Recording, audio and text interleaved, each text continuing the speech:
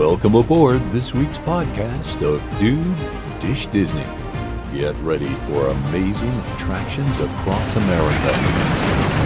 Beer halls and bar rooms, banquets and beverages, a collection of characters and colleagues. No cupcakes. It's Dudes Dishing Disney. This episode of Dudes Dish Disney is sponsored by Magic Vacations. Magic Vacations. Discover the magic of travel. And now your hosts, the dudes of Dudes Dish Disney. Hello, everyone, and welcome to this week's episode of Dudes Dish Disney. Joining us today is our producer and resident tech dude, Jonathan.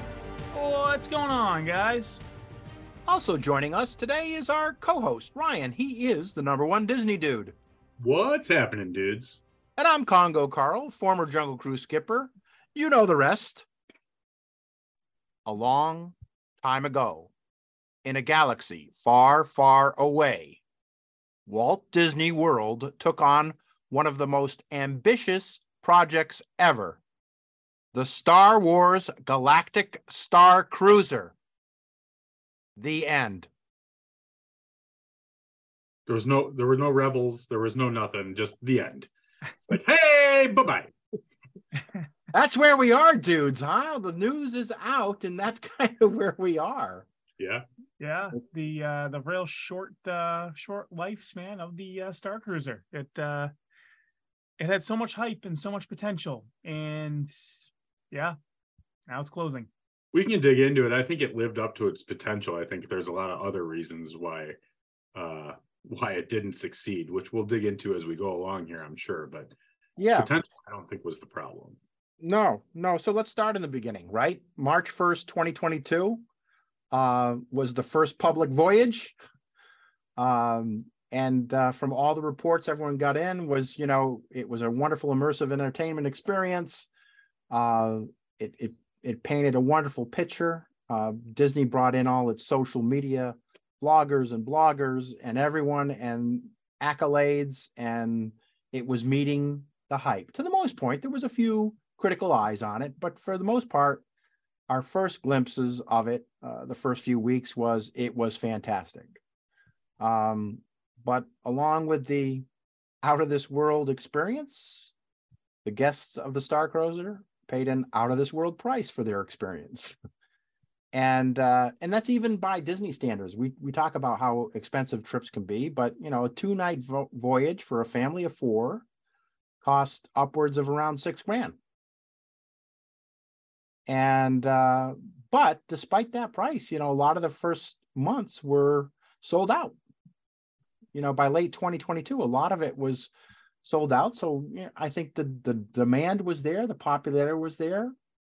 Again, a few critical eyes on some of the experiences within there.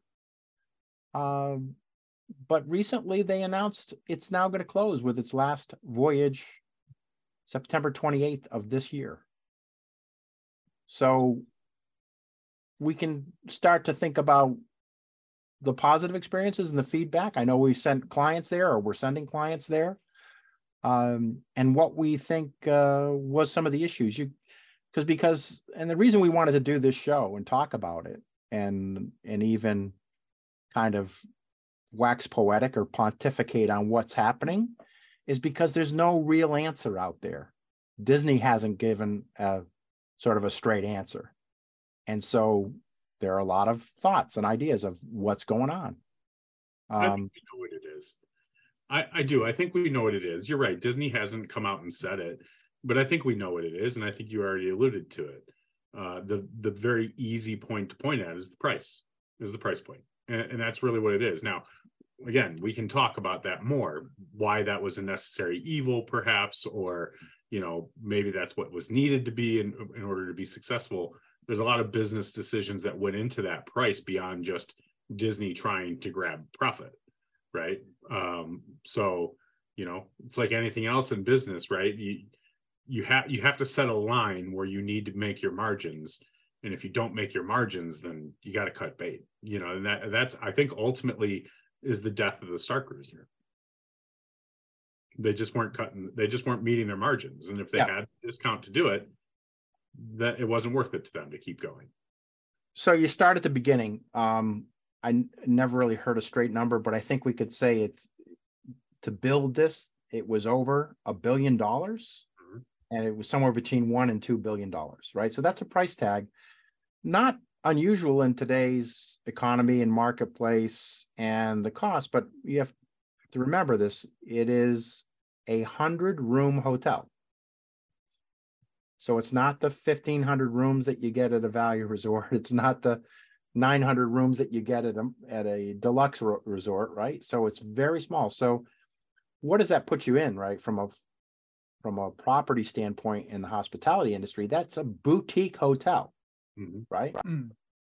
And so boutique hotels, whether you're in New York City or Los Angeles or Disney World, in order for them to work, one, they have to be at full capacity. You've got to maximize it.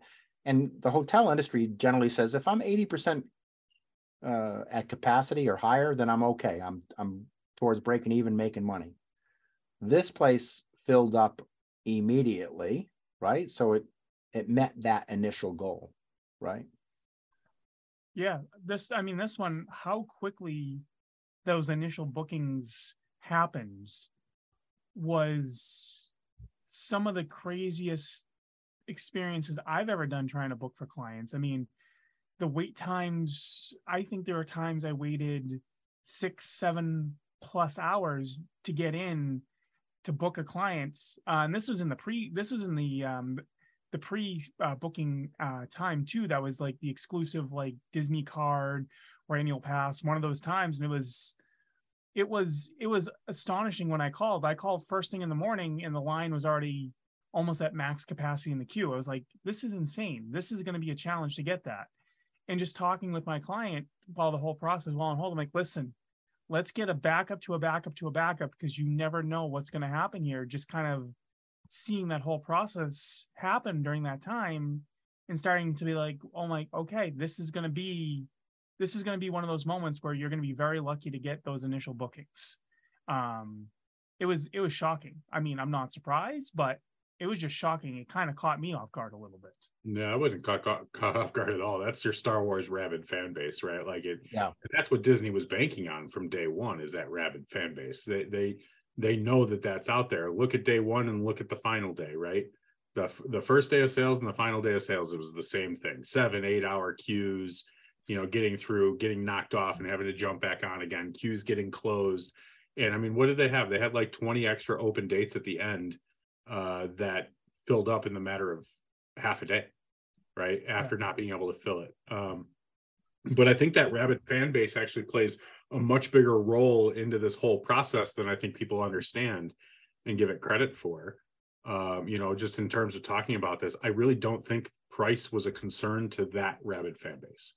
Right. They creatively figured out a way to said, look, they said to them, look, this is a unique experience I've waited for all my whole life. Yep. Okay. I can be immersed in the Star Wars galaxies and those stories and those multiple stories.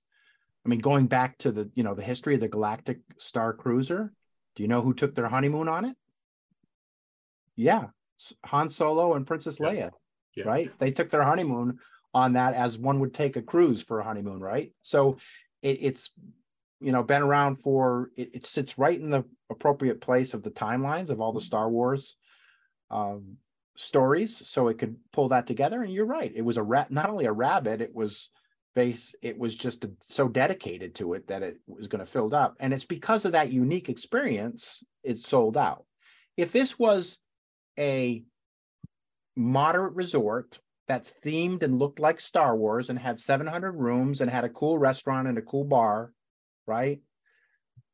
It would have been competing with other people at that price point, and it would be probably challenged to fill up because it would have disappointed a lot of the Star Wars base and what potentially it could have been, right? And for the casual Star Wars fan, it probably would have been one and done, and I would have gone to my next Disney trip at another moderate resort, right?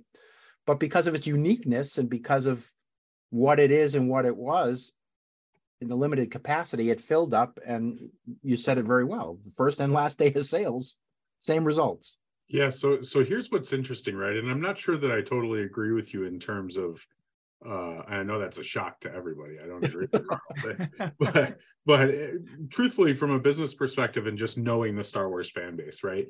I actually think it's the opposite. I think if they had done a moderate hotel with 700 rooms that was $700 a night or whatever, or $600 a night, or even a deluxe hotel, right? There's just $800 a night, whatever. I actually think they would have sold it out. And I think they would have continued to sell it out. I think the casual fan base is actually what killed the Starcruiser. And again, I don't think it's because of price. I think it's because casual fans were going on the Starcruiser. And when the crazed fans were going and they were in their cosplay and they were like ready to go do this, right? And then they were on the ship and they're like surrounded and immersed in this amazing environment. And then here comes little Joey in his shorts and his Mickey Mouse t-shirt. I think it ruined the experience for them because that's not what they wanted. They wanted that full immersion that they were promised. And you can't have that full immersion if you're letting, whoever just show up on the ship without a dress attire that's according to the Star Wars galaxy, right? I'm sorry, but you don't watch every Star Wars movie. You don't see anybody walking around with a Mickey Mouse t-shirt in there, right? And I think that's actually what happened is now you're paying $6,000 for your family of 4 for 2 nights. And throughout that time, you're just dealing with your typical Disney fans walking around who happen to also like Star Wars. And I think that's why you saw it to start to drop, right? I think that's why you saw it start to drop because the writing was on the wall. We started getting these emails, at least us travel planners, we started getting these emails like, oh, your client might be moved, right? And that to me was like, we can't fill up the rooms, so we got to move people, right? So we started seeing the writing on the wall that this could be coming. And I really think that that's the reason why. I think they realized that there's no way to enforce that or truly make it immersive unless you force a dress code. It's interesting, right? Because you point out a good thing that the Star Wars fan base is so dedicated to that. Yeah. They were ready to go do that, right? If you go to a cruise and one night is a dress up night and one night is a theme night, like a Pirates night, and not everybody comes dressed up. They come kind of semi-casual to dress up, or they come to the Pirates and they kind of forgot and just brought a bandana on their head. You're probably not going to go to the next, say, I'm not going to cruise again ever, because so much that you go to the cruise for, so many reasons, that one little nuance of someone not being in character for the theme night, you're just going to look the other way and say that person's a fuddy-dud. But if you're a Star Wars fan, you're like, come on, this is it, How does fuddy dud translate into 2023? I mean, I know what it means in 1963. I'm just curious what it means in 2023. A pain in the ass. Oh, thank you. Okay. There we go. There it is. I mean, but like, here's the balance, right? Now let's bring this together because, okay, we agree that the cosplay element, the full immersion, like that's what the Star Wars fan base wanted. They weren't getting it. We also agree from the other aspect, from the casual fan or the people that might want to experience, the price was the problem and they weren't going to get it lower price. Now let's combine those two together and realize that it was affecting both sides. Now you're talking about the people that want the immersive experience, they're willing to pay for it and they're not getting it. And then you have the other group of people that don't really care as much about the immersive experience. They just think it's cool, but they're not going to pay that much money to get it. Now all of a sudden you have a problem. Right now, all of a sudden you have a problem because now nobody's happy with the price, even though some are willing to pay it because they're not getting that full thing. But here's Disney, right? We just sunk $1 billion or $2 billion into this project. We've got these amazingly immersive rooms, and we've got all this technology in these rooms. We've got characters and actors and cast members playing a part 24/7 every single day that we got to pay for.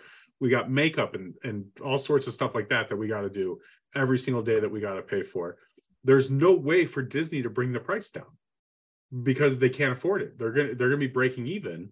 And they know if it's in the first 2 years and they're already not meeting those targets, year 5, they're definitely not going to meet those targets. That's right, because it's immersed in the product. And that's the point of it, is the cost of operation in a 100-room hotel to bring all of that to life. Look at, once you build the training site for your lightsaber, it's built and it works, but you need the people to interact with it, right? Mm-hmm. Once you build your deck and you're greeting Grand Hall, it's there, but you need the actors to come up, you need the stormtroopers and all of that stuff. So you're paying for that, right? And so that's the difference is if you're at the Magic Kingdom and you need to cut operating cost, well, you can cut out a show or you can cut out, a meet and greet, and there's still enough to do that people aren't there. If you started to take hunks of this experience out, that was already getting some criticism that there wasn't quite enough, it was good, but not good enough. If you started to take that out, if you started to remove the droids, if you started to do that, right? There wasn't enough on that app that you played to do that and kind of like, okay, I'm immersed, but I'm immersed by myself. There's nothing going on around me, and this is what I paid for me and my smartphone, right? So you couldn't cut back. That was the dilemma. They could not cut back successfully to do it. So they had to do that. Now, so you think about it, and you're right. You saw the signs, right? It came out in March, and then by November 2022, was the first hint that we got was going on, that something wasn't going right. I think us in the industry, Ryan, you're right. We suspected it first before the general public, but the general public caught on around November 20 of last year when they said, okay, we're going to do a 30% discount on select voyages to the DVC members, right? Mm-hmm. And then in January of this year, they said, okay, we're going to do a public discount on pre or post Starcruiser Disney hotel stays. So we'll give you a discount on, expanding beyond a 3-day vacation, because most people go to Disney beyond 3 days. And they didn't want people just going to the Starcruiser and leaving. They thought they would go there and then spend a few nights somewhere else. So they started discounting that. So that's when really got the signals that something was up. And then this past March, think about it, a year, they're going to cut back from 3 voyages a week to 2. Yeah. Mm-hmm. I think they made a fatal flaw in the very beginning, and now this just could be me being a travel planner and the way, I want to be taken care of. But when they launched, the first thing they did was bring all the social media influencers on. And I get it. I totally understand why that's a thing. But they should have done a few rounds of travel planners too.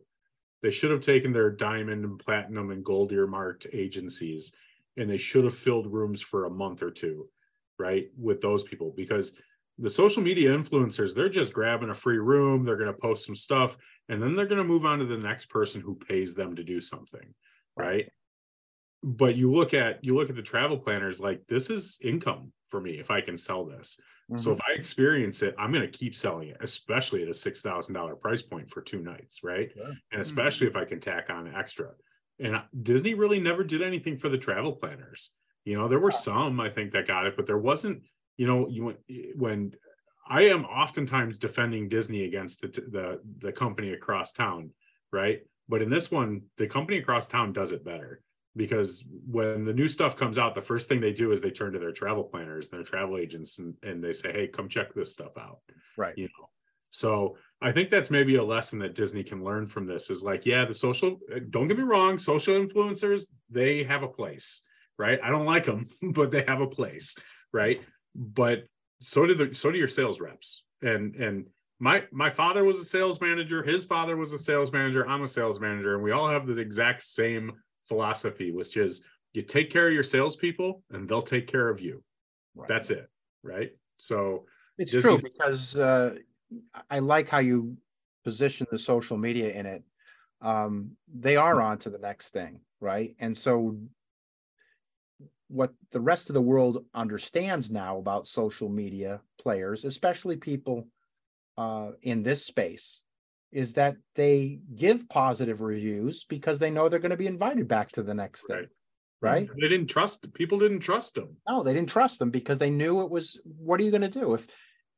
If you're a food critic and you walk into a restaurant in New York City and they know you're a food critic or a food blogger, they're going to bend over backwards and make a great experience for you, right? Food critics and food bloggers go in totally anonymous. And when they do, they can therefore write freely, and they pay for their own food, write freely about the opinion of the service and the food and the quality and everything, right?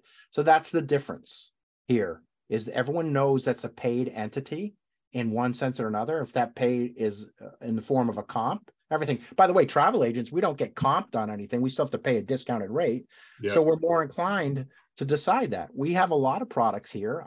In our portfolio, I don't sell every one of our products because I'm not a personal fan for it. Doesn't mean my clients wouldn't be, right? Yep. So I have to keep an open mind about that.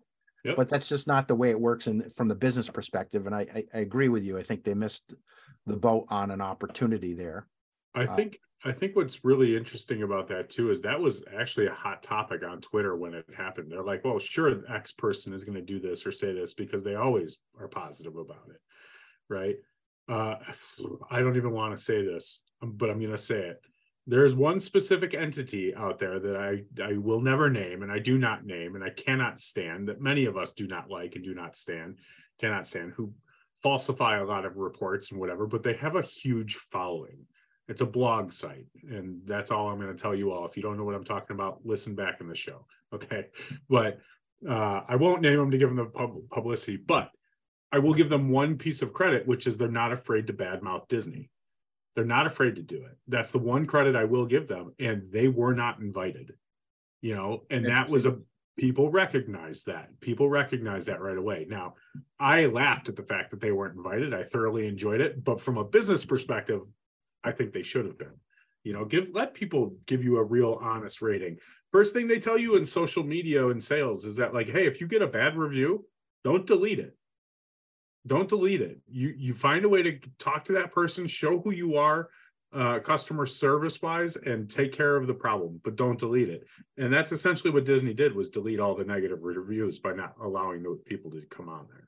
Well, look, at the other part of that whole thing is, people tend to gravitate to social media or Yelp or something like that and give bad reviews or give, poor reviews. And whereas if they took the time to address it with the product they were buying, they probably would have gotten it addressed and rectified and taken care of, and they wouldn't have written the bad review. But they hide behind this kind of cowardice curtain to do that. Yelp is Yelp is the worst thing. You can give something a 1-star review on Yelp and you never even use the product. You're someone's next door neighbor who's pissed off of the way they've cut their lawn, and so you're giving their business a bad review as a retaliation or revenge, right? So so that's the whole problem with this. You cannot rely on these things as well. And we talk about this in the Facebook social groups too, right? These so-called experts who voice their opinion on everything to do at Disney, and they're 99% of the time wrong, or it's just an opinion. It's not a fact, right? Right. And most of their opinions are wrong too, because we're smarter. Anyways, clearly, just had to subtly throw that one in there, huh? Yeah. Just kidding. Look at. He's not joking. Everyone gave high praises to this in the beginning. It actually won Themed Entertainment Industry Awards for its innovation, and so that's important. Now you look at that $6,000 cost for a family on that cruiser, right? For a couple of nights. That's more than a Disney cruise. That's more than a family going to Europe, right? On a trip. So you have to look at that comparatively to say, what am I spending this high price tag for this cool 48-hour experience? And I'm going to kind of say, how many people is this sustainable continue to afford? And if you don't change that experience, if I'm a dedicated Star Wars and I went on the inaugural cruise and I decided to come back a year later and it's the same experience, maybe I can weave my way in the app and I can be on the other side. I can be, on the dark side versus a rebel. And so I could maybe play different roles. That might be interesting. But again, it's a big price tag to kind of have a slight variation in your experience. So there was no plans or announcements that they were going to constantly be adding to it, growing to it. The entertainment night show, it's one singer and one person playing an instrument. So it wasn't like, a big production. When you go on a cruise ship and you see a full stage production, multiple people, right? Very expensive. So from a cost-wise, some of that embedded expense is probably not as high as comparative experiences. So So here it is. They've announced it's closing. It's now full again from now to it's closed. You can't, if you don't have access to it, you're not going to experience it. Sorry, Star Wars fans, you snooze, you lose, right? So here we are, and Disney makes the announcement. I just want to point out something again from a historical perspective. This is not the first time that Disney has decided to abandon a pricey failure. Okay, so there is, precedence for that. The one that comes to mind in my line, which was expensive to operate, was Discovery Island, right? It was a zoological experience. Now, luckily they found a home for all those animals because they were building an animal kingdom, and they named one of the lands Discovery Island. But they decided to do there. Now but the physical property is sit there for decades and is decayed. They haven't done anything with it, right? They haven't revamped it into something else. They haven't tried to convert it to something else. There was thoughts of what they could do with that physical island. Could they put honeymoon suites on it? Could they do this? Could they do that? And I think that's where we are now with the Starcruiser. It's closed, and we could speculate on what they could do, what they might do, what we personally would like to see them do. Because and really ask ourselves the tough question: is it going to happen? When you look at Discovery Island and see it sat there for decades, empty, we have to ask ourselves, even though there's $1 billion into this physical property, what's the saving point? How do I recuperate? How do I rejuvenate? What do I do with this? So one of my thoughts initially, and the three of us, we've talked about this a little bit already beforehand when all this announcement was happening. But one of my thoughts originally was to turn it into a more affordable price point hotel. Originally, my thought was that moderate level, just based on what it was. But the more I thought about it, with the fact that it is a boutique hotel and everything, turning it into a deluxe, but not with the features like you have the theming. You allow guests of the resorts to kind of walk through there at their own leisure and everything. It makes sense to do that because, again, you're not going to be able to charge that $6,000 price, but you're going to be able to charge that $700-800 a night price for those guests that really want to stay there and experience that. You're not going to get all that immersion with the characters and all that. You're still going to probably have meet and greets. You're still going to have probably people roaming, but it's not going to be planned stuff. I don't see Disney, especially with the Star Wars property, to let it go vacant and let it go abandoned.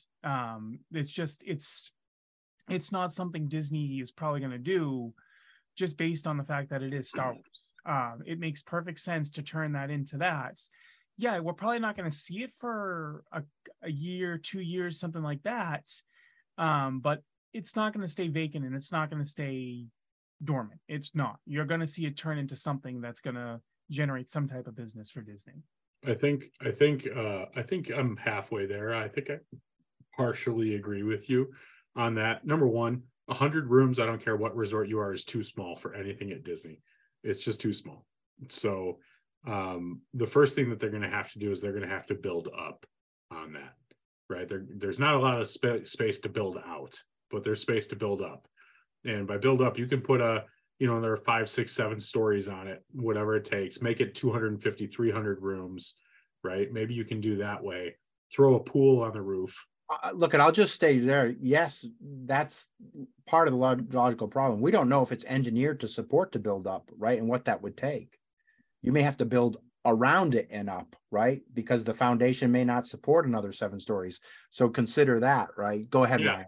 Yeah. So let's assume that it is able to do that, right? Like this would be my thought for it, at least, is let's say it's a good point structurally. If they're able to do it, you add another 150, 250 rooms if you can, right? You keep the rooms that you've got as like the premier rooms. They're like the princess rooms or like the theme park view rooms, right? Like they're the top rooms that they have. You can still live in those if you want to sleep in a bunk on a Starcruiser, right? And then the other rooms just become standard Star Wars themed rooms, really simple rooms at a hotel with regular windows, right? You turn the bar area and the restaurant area into a character dining, which Disney desperately needs for Star Wars as a character dining. The beauty of that is, if the hotel is slow, you're still pulling people in off the streets to come to the hotel to eat there, right? That's a major way that you can succeed and continue to drive money into that hotel, even if people aren't staying there. So I think that's something that you could very easily do, assuming the structure and engineering is in place to allow it to happen, and then turn it into a deluxe hotel. I don't think you can make it anything less than deluxe, though. It's going to have to be deluxe. And then the only other problem is you got to find a way to transport people, right? Connected to the Skyliner or, whatever. You could just do buses from there, I guess, but I think you can continue the themed trip into Batu as one form of transportation, right? Yeah. And then, just like California Adventure, you can walk into out of the Grand Californian, right? You can do that. You're right. Yeah, absolutely. Keep that experience going and that whole concept of the shuttle and everything. And then you could augment it with buses. You look at some of the bigger properties. There are some big properties that only have 2 modes of transportation, not 3 or 4, right? So that's a consideration. I think that I see where you're going with that. It has potential to do that. It's interesting to keep it in that price tag of a moderate. I think the other part of it that could generate some income is if you had some sort of immersive experience that included the lightsaber school with maybe a drink at the bar, right? So you sold sort of an adult experience package where you would go in and get your lessons. Maybe they would make videos of those lessons that you could also buy. And then you could go into the bar and your lightsaber instructor could critique your techniques over a fuzzy tauntaun. Carl, only you would come up with beer in hand lightsaber training. Right? That is definitely a Carl Moore special. You could drive Carl's money in there very easily with that. We know that for a fact. Yeah, probably mine too. I'm saying. If you look at the, we know a lot of Star Wars fans, right? And Oga's definitely on their schedules. So, and sometimes multiple times. So why wouldn't you take that investment you've made and pivot it? I don't think you have to have I think a character breakfast is a great idea. You're right, they are in need, but I think the rest of it, from the hotel check-in to the regular staff, waiter, waitress staff, bellhops, they don't have to be themed. They don't have to be in makeup. They could just be in a Star Wars outfit, right? Like that would fit the theme. So that could cut down on some of that cost that they would have. They already have those costumes. They already have that dress, right? They just need to make a few more of them. Right. So I think you're right. They're to be a deluxe. If you look at the components that go into the deluxe, right? Some of the things that we know is you need to have a certain size square feet on the rooms, and they need to be spacious. There needs to be some sort of view, right? There needs to be a very high quality pool, right? There needs to be more than one restaurant. So they would need to expand upon the one restaurant and one bar they have now. So I would envision, if that structure is not sound, that they kind of build out and around it and up, and that's how you would get your additional floors. But then you'd have to go out somewhere to build that pool complex, and then build another restaurant, another bar, et cetera, around the pool to get that equation with a high end. Now, what I would add to it, again, the equivalent of a Bibbidi Bobbidi boutique for kids to go in and get the makeup and get the done and get the Star Wars plussing and role playing, and make that a thing. So again, to your point, maybe people off the street would come and do that before their day at Galaxy's Edge, right? So there would be another traffic. So why wouldn't I go to the hotel and have a character breakfast and then get in appropriate theme dress and then go to Galaxy's Edge? We all know for years people used to dress up as pirates and go into Adventureland, right? The whole family. because that was their favorite attraction. So there's ways to kind of build additional revenues off of that to kind of make it at parity with I don't think just adding another 200 rooms and a pool is going to get you there. You need to add the rest, something else there, and some cool theming. I think you need to add something else there, you know. Well, I think we could do a whole episode on what if Disney made a Star Wars themed resort. I think that could be a lot of fun. Design the pool, design the rooms, talk about the hotel as a whole. What else could they do there? I mean, what if they got away from the hotel entirely? Could they build an experience there, just a one-day ticketed experience like ESPN Zone used to be, or like Disney Quest used to be, or anything like that? I wonder if that's a possibility of something that they could do there.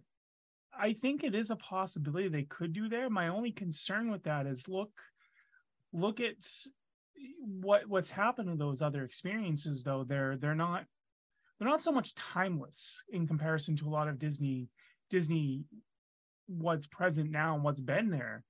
Again, let's look at the NBA experience. How long did that last? That only lasted about a year. Now, again, COVID did have a factor into that a little bit. They got the real NBA experience for a while after COVID. That's very true. I guess there was just the lead up for that one. But yeah. Look at Disney Quest. I mean, yeah, Disney Quest lasted a long, long time. But the issue with Disney Quest is Disney Quest became very dated, and you knew it was very dated after a certain point. I guess that's Disney, though, right? And like this is why it's always fun to have the conversations, because things are constantly changing, being removed, being replaced. Right, you know, how many times have we just on this show talked about one of the dozens of things that has been changed or replaced or whatever? But so that's Disney. If I'm Disney, I'm looking for something I can get 15 years out of, 20 years out of at this point, and then cut bait, right, and then change it or get rid of it, or break even in order to invest again. That's kind of what I'm looking at. I think the part of this, whether it becomes a hotel or experience or maybe something else it could become, I think we have to understand that Disney's willing to wait till it comes up with the right combination. Yeah. If you look at, no one's mentioned it, but the economy has had something to do with this too, and that high price tag. If you're making that decision for a week of your family of 4 on a cruise versus 2 nights, and you look at what that cost in today's economic situation, people are making that choice, right? It's where am I going to get the biggest bang for my buck, John? Right? So that's part of it. And the economy has impacted this, whether we want to think about it as much. It's not so much as Disney doing the layoffs and all of those things. And there's articles that have been written about that. It's really, yeah. I think you're fair. Yeah. Yeah. So if you look at the 1990s, Disney builds Pop Century, doesn't finish the other half of it. 9/11 happens, travel drops off, so they leave that thing partially built. Pop Century, was supposed to be the earlier decades, and they didn't do it, and they waited and waited and waited, and finally, in 2010, they said, okay, we're going to do something. That was a good 8-10 years before they decided to do anything with that, and they made it art and animation, right? They decided, let's go in this direction. So they could take their own sweet time till they figure out what they're going to do. As new as this is and as expensive as it is, they were saying between $1 billion and $2 billion. Some of the Imagineers that have been out there have publicly said it's probably closer to $500 million, 500 million. So we really don't know how much that is. I think it's more the operating costs that they're saving right now, and their inability to sell that product. And they haven't turned to you and I, Ryan and John, to help fix the problem. So I keep waiting for the phone call. I mean, yeah, I agree with you. Not only that, but let's be honest, Disney has a lot of things on the schedule already for the next decade, right? That's the beauty of Disney in their own mind, including hotels, right? Including hotel plans. Yeah, exactly. So, and not. Disney parks is a unit. It's not just Orlando. They're doing stuff in California. They're doing stuff other places. So, they don't need to jump in right now because they have other ways of recuperating that income or revenue from other places in the same unit, in the same business unit. So you're right. They can afford to do it. It's what happens when you run a theme park that costs $13.5 million a day to run, right? Like you have the money to sit on $500,000 if you need to. And what I think what's been most interesting about this experience, as we are, as sometimes I think we're a bit too hard on Disney, is that because of the situation and the financial impact of it, realizing the high price tag, Disney's kind of come to a realization that the public didn't really accept this the way they thought they would accept it. You know, it's not like they just filled it up because they said it was closing and say, wow, well, they're not going to say, well, let's give it a second chance. Let's go another month, right? There's still something else in the mechanics of it that is not turning the profit. Maybe they're not making as much as they thought. Maybe their price points, as high as they are, still aren't high enough to cover the expense, right? Maybe they thought people were going to buy more extras because not everything was free on the ship either. Right. And maybe that didn't happen. Yeah. So, I mean, there could be some other parts of the mechanism that people may, like you said, maybe they thought they're going to stay another 7 days somewhere and then two nights here. Maybe this was going to be a tag on, you know? I have a hard time believing this myself, but is it, that could just be me being a fan and being blinded by it too. But is it possible the Star Wars fan base just is not what it used to be? Is it possible? I mean, I don't so much think that. I mean, there's definitely a new generation of that fan base. It's not the old school fan base that we hear about from back in the day, like there's the episode 1 people, and then there's the people that are everything is canon, right? What is canon? Right. Yeah. Sorry, I didn't mean to cut you off, John. No, you're fine. But I would definitely say that's the thing. And again, it comes down to those two different generations. $6,000 to one is quite a lot of money compared to the other generation where they might be more willing to do it. But the problem is that older generation, in a sense, may look at that $6,000 and realize, yeah, I want to do this, but I can go do so much more with that $6,000, still doing Disney and still doing all that other stuff, but I can get more time for that price. That's where I think we get that disconnect.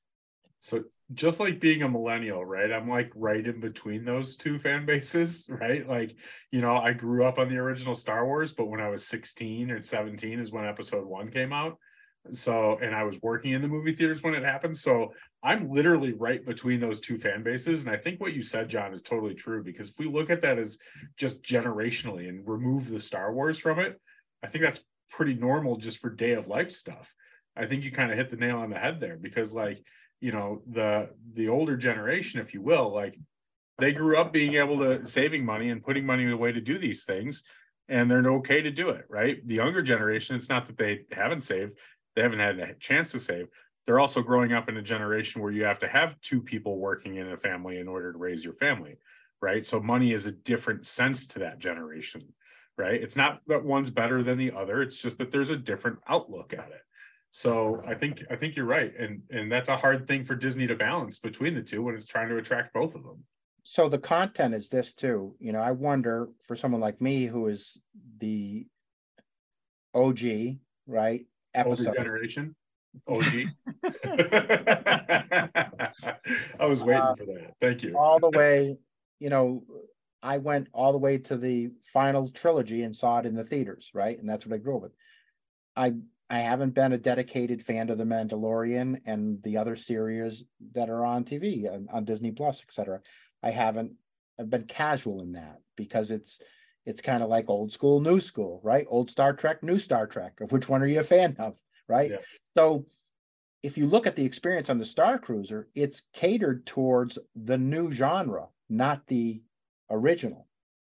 So now you got a complexity is the people who are a little bit more older and used to spend that way and have the money are going to experience something that they're not totally fluid in and may not get the same appreciation of someone who's a huge fan. And now you've got the younger people who are huge fans of what this product is that can't afford it, that have to beg and borrow and scream and get 4 people, strangers in a room to share the expense. Right?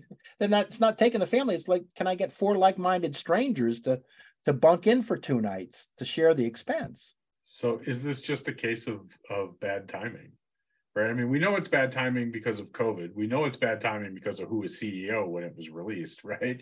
But is it a bad timing just in terms of the generational gap and where it is right now?